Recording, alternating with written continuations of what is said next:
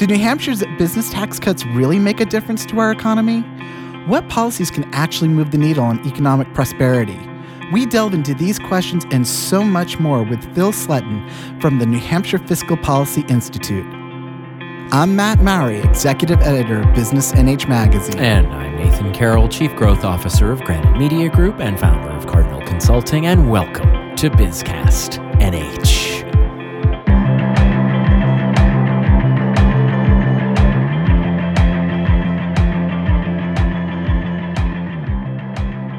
And this week, we are welcoming back Phil Sletton, Research Director at the New Hampshire Fiscal Policy Institute. We promised back in February of this year, when our listeners first met Phil, that we would follow up with what was at the time a proposed state budget that was being crafted. Well, we now have an approved state budget, and Phil is back to dig a little deeper. Phil, we've got about a half hour with our listeners as usual, so what should we cover?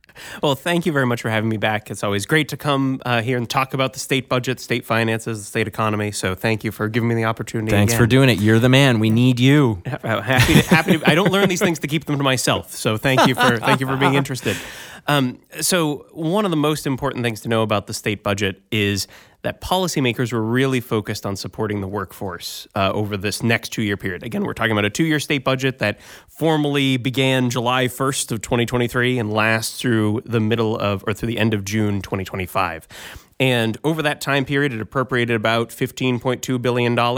And a lot of the additional appropriations that the legislature added in were focused on workforce supports. And when I say workforce supports, the primary areas were at least in the short term, were around childcare and housing.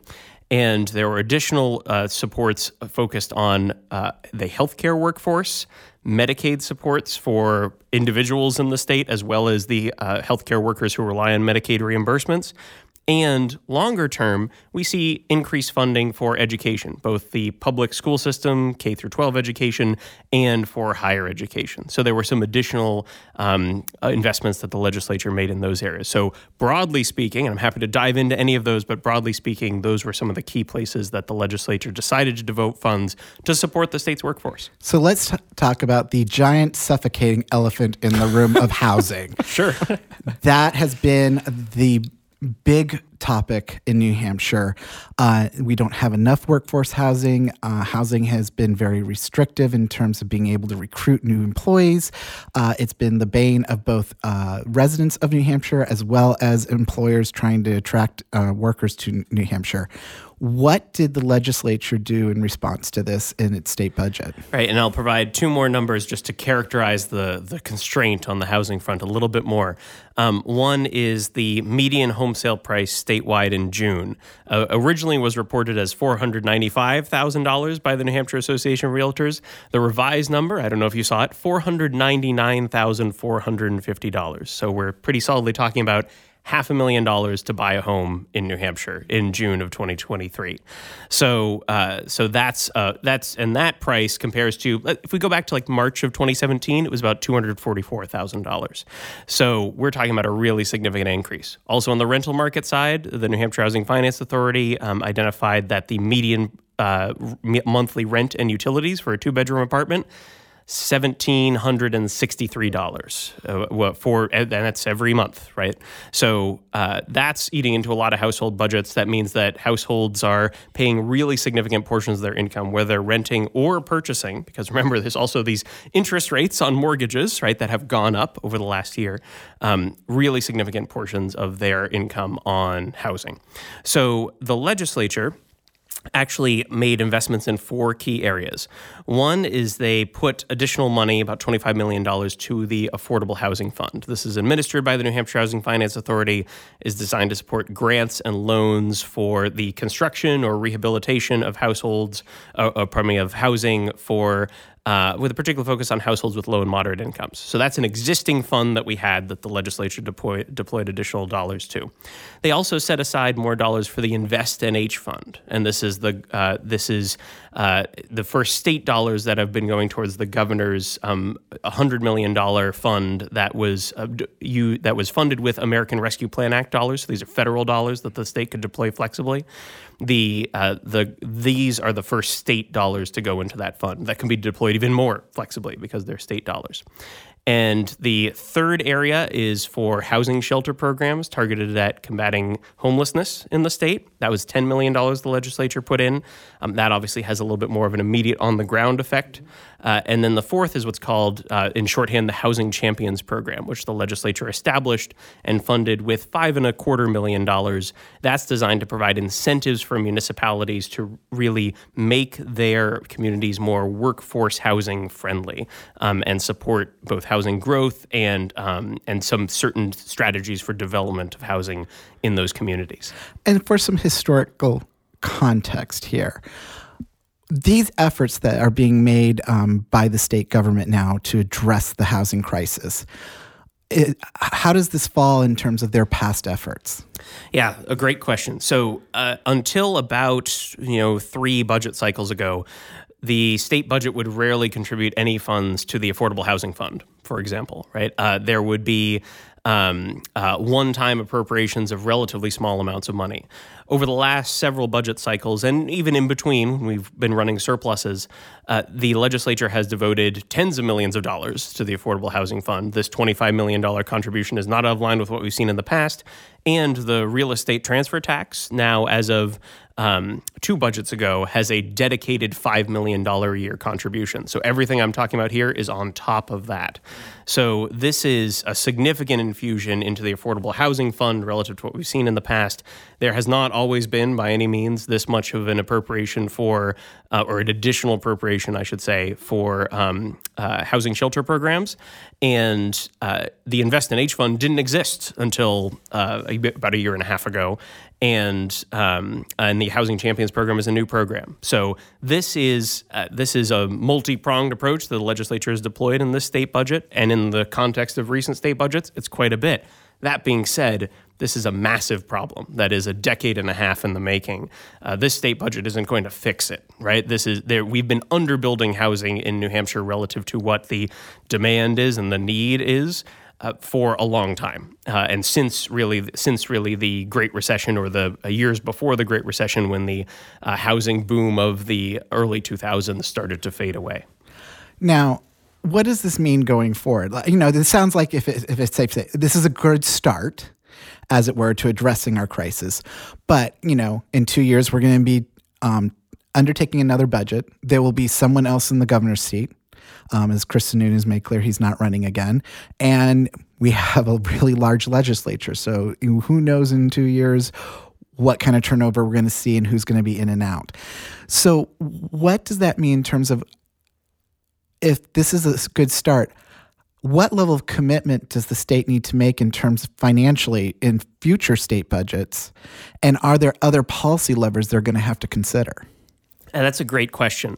I think what's going to inform the answer to that question is how well communities respond and how intensely communities respond to these incentives that are set up to make communities more housing friendly and more housing development friendly. Because if communities respond to those incentives, both through the Invest NH program and the Housing Champions program, in a way that leads to more housing development at the community level in a more robust manner than we've seen.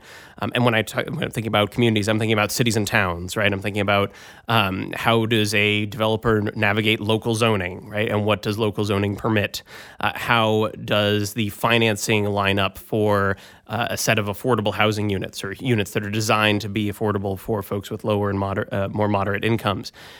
Those, I think that seeing how these investments work and seeing how particularly those incentive structures for communities work is going to really inform what more needs to be done in the next budget cycle and how does it need to be done.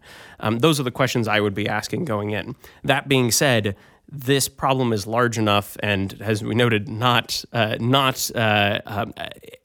developed over a long period of time. It's not one that's going to go away with this budget cycle. I'm sure additional contributions to the Affordable Housing Fund, for example, or the Housing Champions Program, which was originally funded by the state Senate at $29 million in their bill that was a standalone bill, went down to $5 million in the state budget as was finally passed. There's room for expansion likely in a lot of these programs if the money that goes in appears to be having an effect.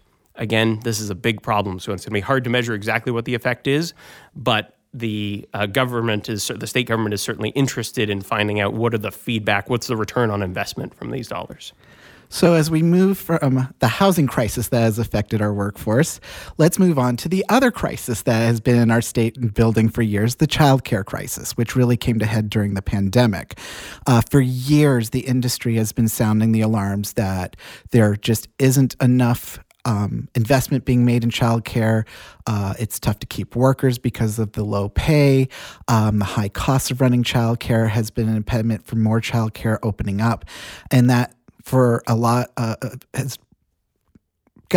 has been a barrier for some people entering the workforce, because the choice is either I'm paying a lot of my salary to put my child in childcare while I work, where I could just stay home and not spend all that money, and it's kind of a wash.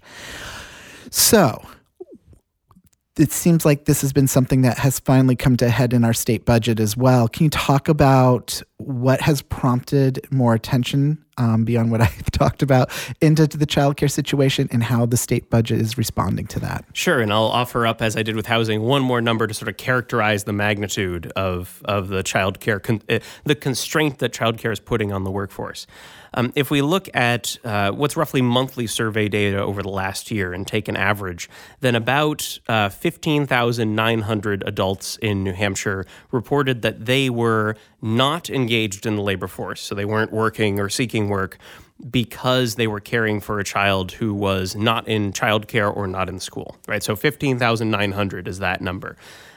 The most recent unemployment rate figures came out for July, and those preliminary numbers estimate that 13,100 people are in the state and who are unemployed, meaning they're not currently working, but they're looking for work. So the number of people who are not working because they are providing childcare is larger than the number of people who are looking for work and don't actively have a job right now, right? So if we were to address some of that childcare challenge, that means that not all 15,900 of those people would come into labor force, overnight, and some of them may be choosing to remain out of the labor force, but answering the survey in that manner. However, that would likely be a pretty big infusion of people into the economy who are in the labor market then looking for work. So that's the sort of thing that employers are probably quite interested in when it comes to understanding what is the size of this childcare constraint on the economy. The state budget itself did two primary things when it came to childcare. One is a $15 million infusion of cash into to childcare centers for recruitment and retention of workforce. And that could be for training and education, for paid time off, for health coverage for their employees, for example. So that's $15 million right off the bat. A key part that a key change that the state budget made as well to the to childcare policy in the state is who's eligible for public subsidies, who's eligible for help affording childcare. They're called childcare scholarships, and under prior policy, prior to the state budget, a family of three, so for example, 2 adults and 1 child, or could be one adult and 2 children, in 2022 would have had to have incomes below about $50,000 to access any form of childcare scholarship assistance. Post the state budget, with the current state budget in effect, that same family would be able to earn up to $86,000 to get some form of childcare assistance. So this is a very significant increase in the number of families, the number of households that are eligible for this public assistance, for these childcare scholarships. Of course, people have to apply for them and engage in the program to be able to receive that, but that means that many more families will get help affording childcare. On the childcare center side, those childcare scholarship kids, the state also subsidizes the child care centers or the providers that are serving those child care scholarship children. And that subsidy has also been boosted by the state budget. So these are really significant expansions in the low and moderate income support for childcare. And so we were in a crisis situation before the pandemic. What did the pandemic do that, how did it exacerbate this issue? Yeah, so according to data from the State Department of Health and Human Services, in 2019, the formal child care settings were meeting about 60% of the need, right? So we're already 40% of the estimated child care need in the state was not being met by a licensed child care setting. So it could be, someone's neighbor, someone's friend, someone not in the workforce, right? That would be part of the constellation of other services. But licensed child care settings were already falling short. October 2020, the estimate was 50%, right? So you lost that 10% of you fell short of 10% more of the need in that 2019 to October 2020 time period. Child care centers and child care providers, like other entities in the state, have reported trouble employing people because they haven't been able to find the workers. And with a 1.7% unemployment rate in July of 2023, it hasn't gotten easier. That unemployment rate has been dropping over the course of this year in the preliminary data we have so far. So the challenges that child care centers are facing in finding people to employ, especially when wages may be quite a bit more limited because they aren't getting the infusions of resources, either because they can't charge parents the true cost, or because they aren't getting the support on the public sector side from the state. That's a challenge that child care centers are facing, like all other employers. And it's a particular challenge because the market for child care doesn't function quite in the same way that other markets do because of the constrained ability of parents to pay. Now, in New Hampshire, we're always on that 2-year cycle. We have a 2-year budget. We have, our legislatures being elected every 2 years. It's a short cycle.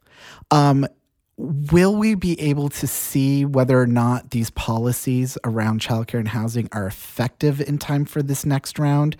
Will we have, do you think, sufficient data points for the legislature to make the decisions they're going to be forced to make at that point?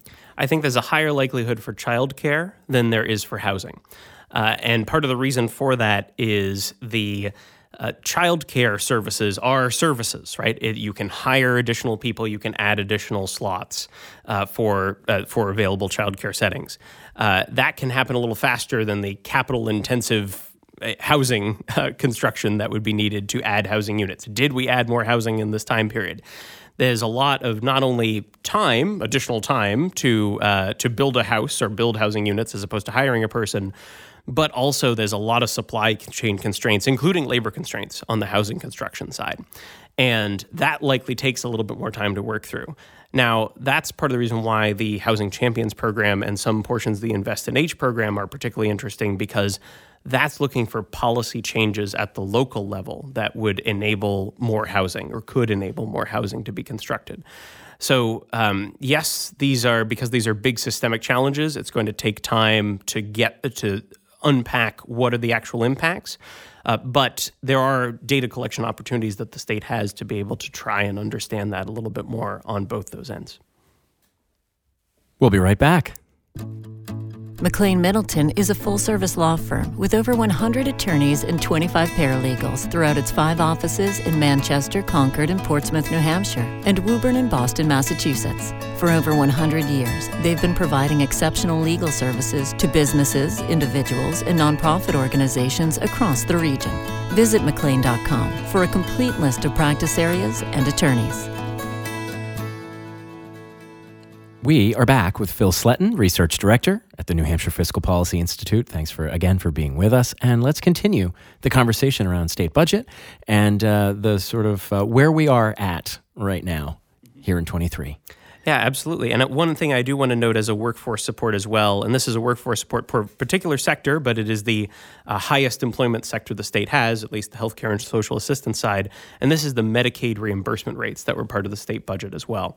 Healthcare providers, the healthcare industry is a big part of the New Hampshire economy, and healthcare providers who are giving care to people who are enrolled in Medicaid would receive revenue through the state through Medicaid reimbursement rates. Those were boosted substantially in the state budget, and both in a targeted fashion in particular for certain services. But also there's a general workforce support that the current state budget or the new state budget enacted, which is reauthorizing Medicaid expansion for another 7 years. And as a reminder, this is a program that supports people who have low incomes. So this is below 138% of the federal poverty guidelines. So we're talking about not very much money, maybe $16,000 for a single adult, for example, over the course of a year. Though that program, other data from other states suggests, survey data from other states suggests that program is a significant workforce support, helps enable people to be employed, remain employed, be healthier at work. And it is also an important workforce support if we're talking about seasonal economies where people may have their incomes vary quite a bit over the course of a year. So both the infusion of resources through the Medicaid program to medical providers and the direct expansions of Medicaid beyond just what we call the Medicaid expansion or Granted Advantage program to other more selective Medicaid expansions that were included in the state budget for particular services, that's also a workforce support because it means that healthcare providers can attract and retain more employees, and those employees are then more likely to be able to afford housing and childcare in the state, for example. And it also helps the people themselves who may have precarious health situations or precarious financial situations or a combination of both to access health services. Another big area has been higher education. I mean, we have a notorious reputation in the state for having one of the highest costs for our state schools, our students leaving with a high debt load, and that means that we have a higher percentage of students who are leaving the state for their education. And as we know, once you leave, it's tougher to get people back. And just as an anecdote, as an example, I wrote about this, I think, back in June, that my niece got accepted at several colleges, including UNH. She's going into veterinarian medicine. She is, as we speak, in school in Pennsylvania because with the amount of scholarship they were able to provide, it was so much lower to go to school out of state than to go to UNH. And hers is not an unusual story. So can you talk about how the state budget has treated higher education historically in New Hampshire, and what changed in this budget? Yeah, so in the Great Recession, so rewind to 2008, 2009, 2010. During the Great Recession, the state budget had set aside an appropriation for the university system was about $100 million, and the community college system was budgeted a little bit differently, but it was a substantially smaller amount of funds. In the fiscal years 2012-2013 state budget, that amount was reduced roughly in half for the university system. And since then, the university system has not gotten back to those levels of funding in terms of the dollars flowing from the state to the university system. And I do want to note that the university system and the community college system basically operate outside of the state budget, but they receive a grant through the state budget. So not every line item in the university system is unpacked in the state budget. This is just the appropriation from the state budget to the university system or to the community college system. Those amounts have been recovering over time, and the community college system is back to a higher level than probably they were before. I say probably because it was budgeted a little bit differently then. But in terms of general fund appropriations, the community college system has gotten back to above where it was before. The university system, though, is still a tiny bit below where that $100 million in terms of the general operating funds it received back 12 years ago. Right, in the state budget. That is also not adjusted for inflation. right? And we know that the education costs have gone up since then.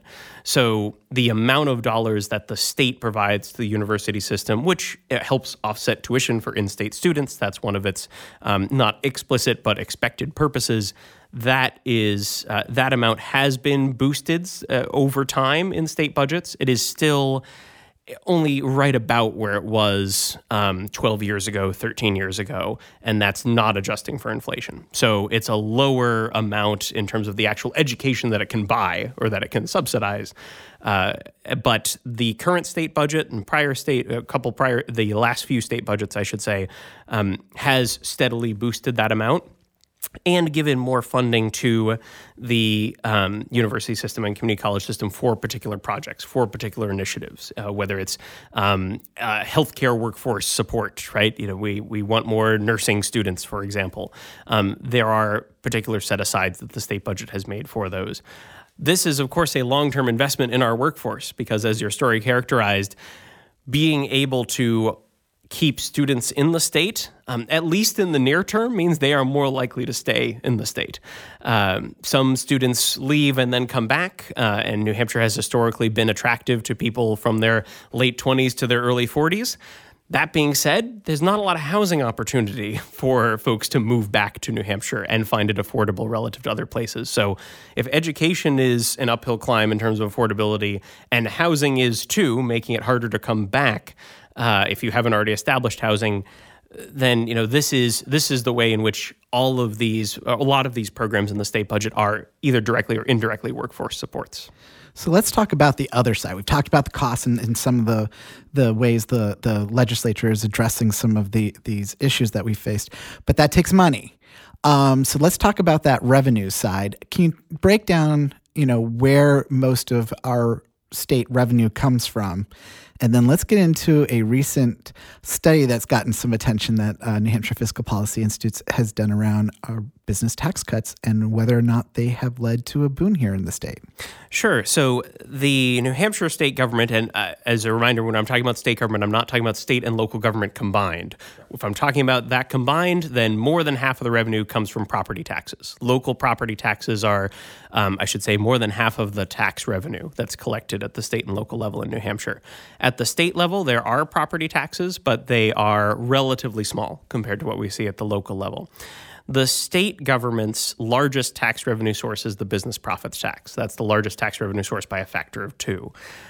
The meals and rentals tax, which you all pay when you go out to eat, you pay 8.5% on your bill. And people who are coming to visit the state and renting a hotel room and renting a car, they pay meals and rentals tax. That's also one of the largest tax revenue sources the state has, although it's quite a bit smaller than the business profits tax. The business enterprise tax is another tax the state has on businesses, but it's very different. It's not on profits. It's not your typical state corporate income tax. It's basically on compensation and interest and dividends paid by entities, by businesses that are taxable under it. The real estate transfer tax is on purchasing mostly homes, but also commercial property is subject to the real estate transfer tax.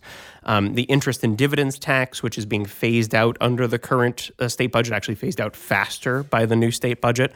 That's on passive income collected from wealth, so usually stock ownership and interest or interest payments made to an individual. There's also, but we're getting to be relatively small parts of the state revenue stream now. The tobacco tax, so that's a relatively large one, although declining in size over time, mostly on cigarettes, but also certain other tobacco products. And the insurance premium tax levied against insurance companies. There's a utility property tax, which is only on utilities, as you might guess from the name, and a collection of other ones. But those are the primary drivers of revenue. And really where most of the revenue swings happen from year to year is in the business taxes. The two business taxes are more than a quarter of the revenue collected by the general and education trust funds. I should also say we also tax gasoline and diesel, but that goes to a different fund, still part of the state budget, but not what people are typically thinking of when they're thinking of state revenues and are we generating a surplus or not. Those funds are separate and set aside for particular purposes related to highways. And so New Hampshire Fiscal Policy Institute recently did a study on the fact that there's been, we've had significant cuts to the business taxes in the state. We have seen a boon in our economy, especially over the pandemic years, and whether or not there was a correlation. What were your findings? Yeah, and this is an important, because of that structure that we have now in New Hampshire, we're actually more than twice as reliant as a percentage of our state tax revenue on corporate taxes than any other state in the country. So this is a really important question for us. In a way, it's not it doesn't have the same consequence for other states necessarily. We really wanted to understand, why have business tax revenues gone up so much in recent years? And between state fiscal years 2015 and 2022, revenues from the business taxes combined, the business profits and business enterprise taxes, have gone up 118%, right? More than doubled. And for two key state revenue sources, that's a really significant increase in revenue, and part of the reason why we've seen state budget surpluses. And as a reminder, when I say surplus, I'm saying over the amount of revenue expected, right, in the state budget plan. So we wanted to understand, what are the reasons why that's gone up? And is it because we've been reducing tax rates? Because in 2016, 2018, 2019, 2021, and 2022, 2022 and 2023, either the business profits or the business enterprise tax rates were reduced. So was that the cause, right? Were those tax rate reductions leading to more economic growth, attracting more businesses to New Hampshire, leading to more business growth in New Hampshire? And if that's the cause, that's important for us to know, because that's then a key part of our fiscal policy success in the last half decade. We did not find evidence that there was an increase in revenue because of those tax rate reductions. And I can walk through why, some of the reasons, some of the data that we used to support that conclusion. But basically, we were then able to calculate what was the lost revenue associated from those tax rate reductions, because both the national evidence and the evidence we see from other states and the economic evidence that we see in New Hampshire suggests that there's not a relationship that's strong enough to explain that rise in business tax revenues that we've seen. It did receive some pushback from some realms and criticism that, the conclusions that were reached are predicated on the assumption that the goal would be to, give the state more money through these tax revenues, and that, what the criticism was that, these tax cuts are also meant to put more money back into business owners' pockets, that the state shouldn't be in there to make money, that, the fiscally responsible way government should act is to conserve the tax burden on its citizens. How do you react to the criticism that was received, and what you were trying to convey in your findings? Yeah, and I think that some of the interpretation it's been interesting to see the mix of interpretations of the information it's in the report. I think that the key thing to identify is, if your goal is stimulating the economy, right? If you are a policymaker and your goal is stimulating the economy, then some of the things that we see in this research is that there's likely more effective ways to do it per tax dollar that you use, or per dollar of revenue that you could use. If that dollar is used for a corporate tax rate reduction, then that's probably less economically stimulative than some other forms of either programs or tax cuts that are targeted at that are more targeted than a corporate tax rate reduction. So, for example, if we look at analysis from Moody's Analytics, so a private Wall Street oriented firm that does economic analysis, a corporate tax rate reduction was estimated to bring back, for every dollar you devote to that, would bring back 32 cents in economic growth. And this is based on 2021, and these are federal modeling. So 32 cents for every dollar you invest. If you were to invest it in food assistance through the Supplemental Nutrition Assistance Program, so this is providing resources to for people to buy food in their local grocery store, that would be $1.61 of economic growth for every dollar you invest. Those numbers change depending on what the economy looks like, but that is, Moody's did this analysis for 2009, 2015, and 2021, and it's relatively steady, right? You're talking about $1.50, and they aren't the only ones that have done this. It's also from the U.S. Congressional Budget Office, looking at all the research out there, trying to estimate. We see that it's, you get $1.50 back roughly for every dollar you invest in food assistance. That might swing from $1.25 to $1.75, but about $1.50. Whereas for a corporate tax rate reduction, it's about 32 cents, right?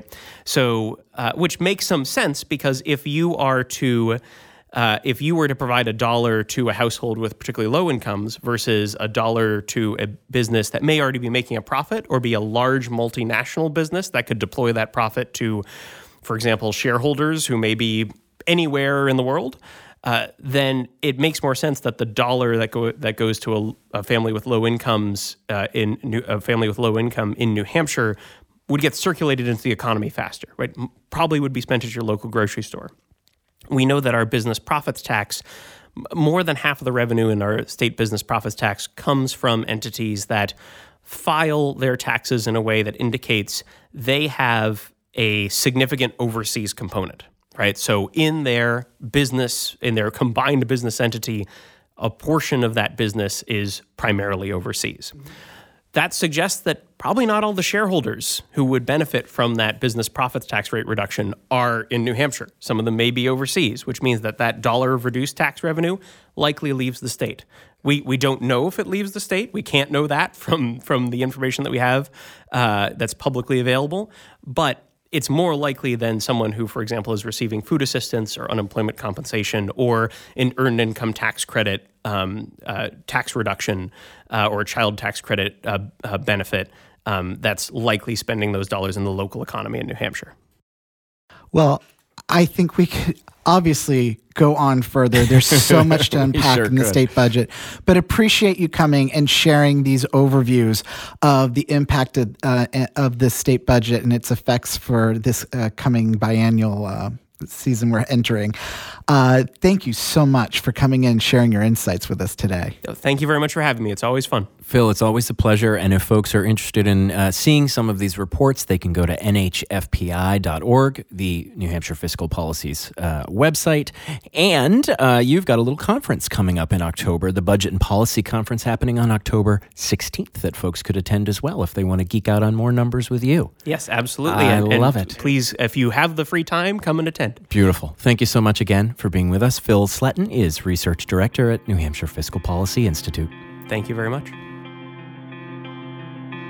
Thank you for joining us today. If you enjoyed the stories and information you heard on today's podcast, find more by subscribing to Business NH Magazine or visiting businessnhmagazine.com. I'm Matt Mowry. And I'm Nathan Carroll. BizCast NH is a production of Granite Media Group.